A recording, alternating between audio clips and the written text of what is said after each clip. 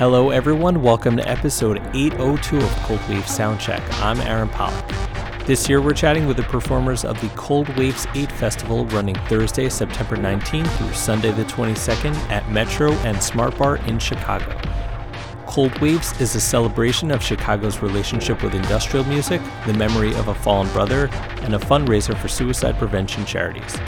In the summer of 2012, Chicago lost one of its most loved and respected sound engineers and musicians, Jamie Duffy. His abrupt passing had a profound effect on the electronic and metal music families he meant so much to. Cold Waves aims to shake the pillars of heaven by collecting the band, style, sounds, and attitudes that Jamie held dear and cement the sound of a Chicago institution alive and well. This year's performers include Pop Will Eat Itself, Nitzer Ebb, Test Department, Filter, ChemLab, Howjob, Severed Heads, Pig, and many, many more. Head to coldwaves.net for the full lineup and ticket links. This week we're chatting with Friday Metro openers Vincent and Hannah. This is Wingtips.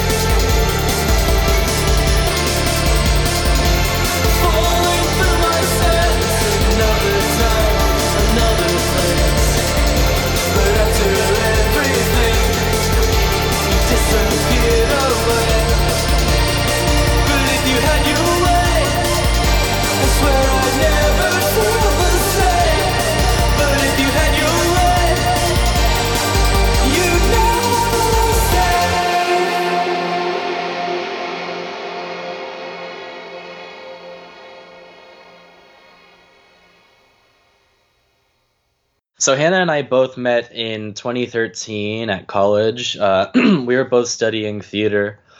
Funny enough, she was my TA in a music theater dance class. Compared to my peers, I was an awful dancer, though I'm actually not that bad. But the real kicker is that in that class, I got an F. But I like to think it was her doing. Well, it may have been a D because I ultimately passed the class. So the following year, we both had pretty big roles in one of Columbia's main stage shows. We both went to Columbia College, and it was a production of Into the Woods. And throughout our time in rehearsals, we talked about music and film a lot. And near the end, I gave her a stack of CDs to take home and listen to. It was a bunch of the usual stuff you might suspect a 19-year-old goth kid to listen to, as well as an EP from one of my earliest influences, actually, Lino Lovecraft. He's this amazing synthy dream pop artist from New Zealand, and I was obsessed. Anyway, from there we stayed closely in touch, especially after learning we only lived a few blocks from each other. At some point, I decided to augment the live Wingtip show with more on-stage members. And since Hannah knew how to play keyboard, it only made sense that I would ask her to play with me. Before this, I was really just experimenting as a soloist under the name Wingtips, playing DIY shows here and there. At the time, I was recording a bunch of home demos that I wanted to play out live, but I needed more members. The first real quote unquote real lineup of Wingtips was it was me on guitar, Henry, who was our first bass player, and he helped out with some of the demo recordings and engineer work, and Hannah was on synth. So we stayed a trio for a while, maintaining a sort of a DIY ethos, kind of doing the band for fun. We did a few, I'd say, largely ill-fated tours on our own, and yeah, that was that. The problem was that Hannah and I were always at the mercy of our third member, whoever they may have been at that time. We changed out, bassists and live guitarists, and at some point we just decided to make Wingtips a duo, and that's where we are today. Now we do everything together, and Hannah's also started playing guitar in the band now. And, we also realized it would be a lot easier to build our team if it was just us at the helm. 2 years later, here we are. We're really privileged and grateful that we've been able to grow as we have been and to constantly have growing support. You mentioned your demo LP, but I didn't see that available anywhere. So there was a point where I was releasing a lot of the stuff that I was doing by myself at home online just for free as pay what you like. I'm sure if you dig deep in the annals of the internet, you might find stuff, but we sort of reached a point where we wanted to focus on proper releases and not to be, a demo band. Really wanted to start fresh because like I mentioned, we come from this sort of nitty-gritty background where it's sort of anything goes. We were like, we should just try to start fresh, but we don't have anything any more demos online, but I think on Discogs you might be able to find an old demo CD. Yeah, I think we plan to perhaps rework some of the old songs, and I'm trying to think if any of the stuff we released online a long time ago was anything we've reworked into new things. Nothing that's been released yet. Yeah, but we're working on it. Yeah, the stuff from back then was it will be more realized, I would say. There's just so many bands and this huge resurgence in the dark wave and the post-punk bands that have come out.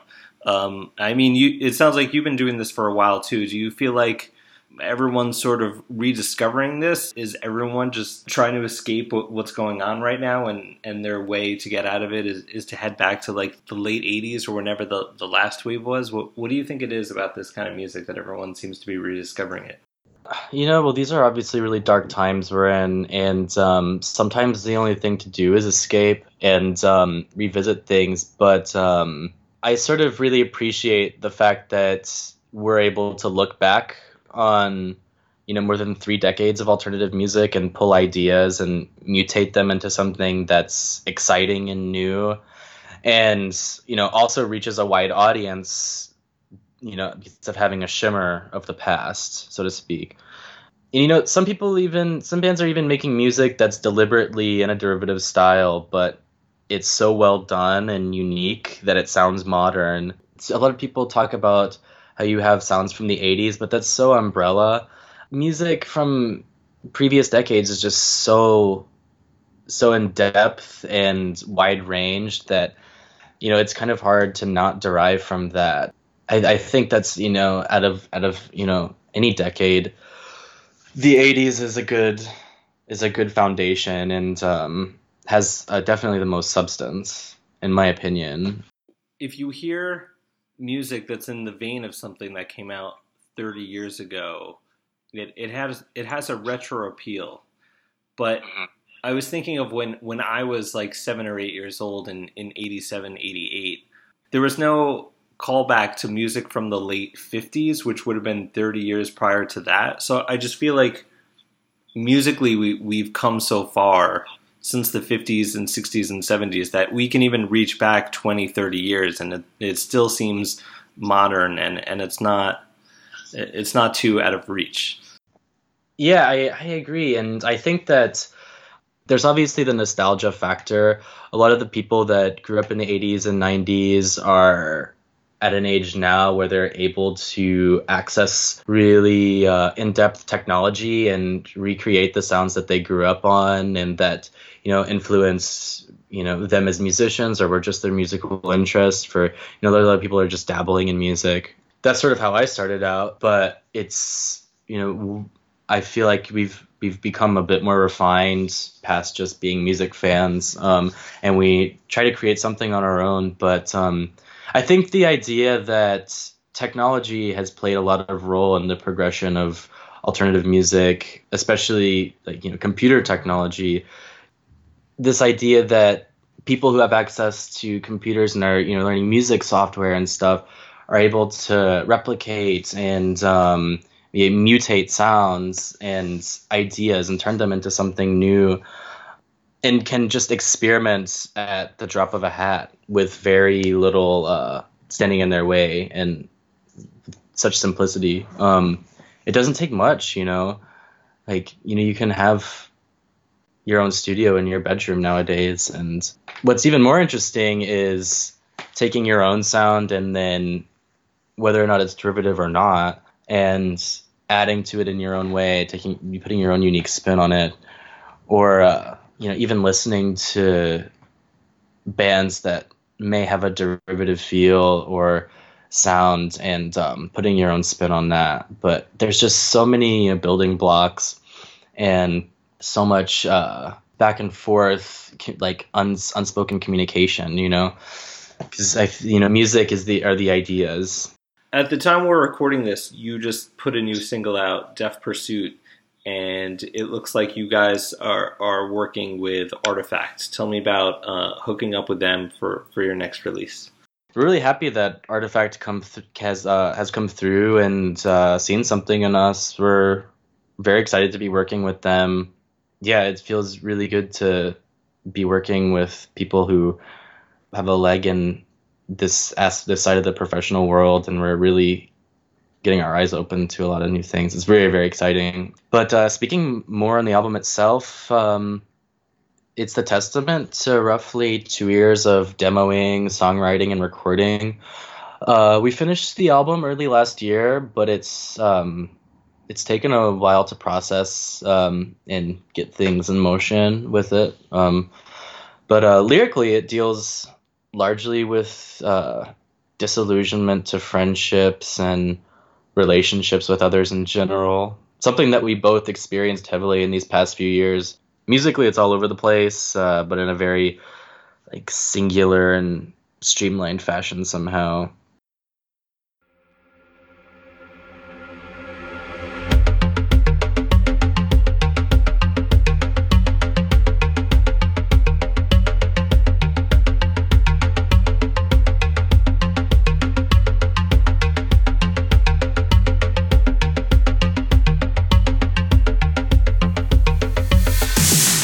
Speak now, your influence is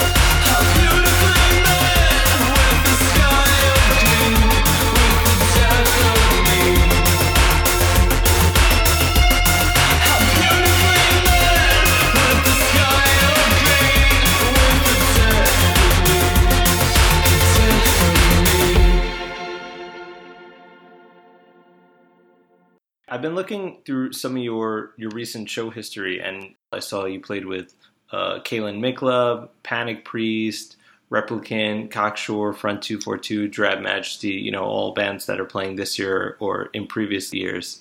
Even with Chris Connolly's David Bowie cover band, Sons of the Silent Age, which I would love to see live, but I feel like he's only done that in the Chicago area, so I haven't gotten a chance to catch that yet. Yeah, performing with all the artists you mentioned, it's been a truly remarkable experience. They've all been truly remarkable in their own regards. Getting to meet them as well has been great. Everyone we've met has, you know, such interesting and unique personalities, and we're really, really very glad to have gotten to know many of them on a more friendly level outside of the green room or stage. But yeah, it's been great. Oh, and yes, Chris does a killer David Bowie. That show is one of our favorites by far.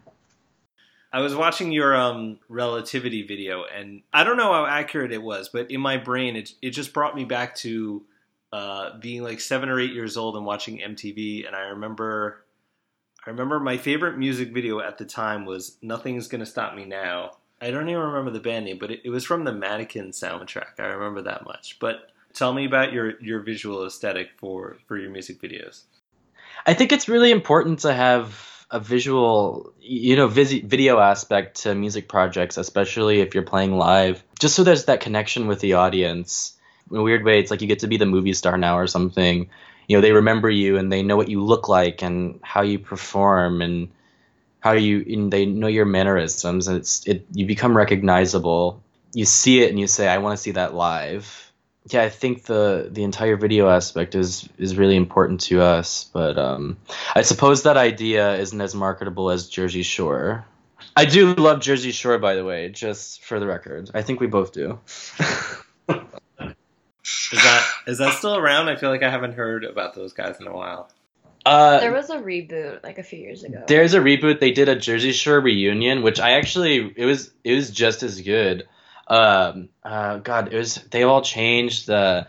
They changed their ways. They changed their way. Like, what's his name? The Situation is sober now. He's replaced his drinking habits with snacking, so he always has like a snack in his hand, while the others are getting trashed, and he's battling potential prison time. I'm not sure if he was actually wound up being incarcerated for like tax evasion or something, but that was a big theme in the show. So it was just like drama filled. It was like really, really kind of intense at times, but you get down with some trash reality TV. I never understand the tax evasion thing. Don't they have people that's supposed to take care of the money stuff for them?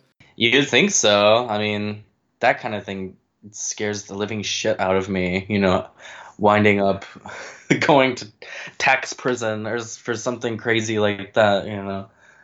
Those are the things of nightmares, you know. The first thing I'm doing after I, you know, stop working a minimum wage job is hiring an accountant. But I guess the alternative is if you don't really understand it, then the accountant can steal the money from you anyway, and then you don't know until it's too late. So that's also true.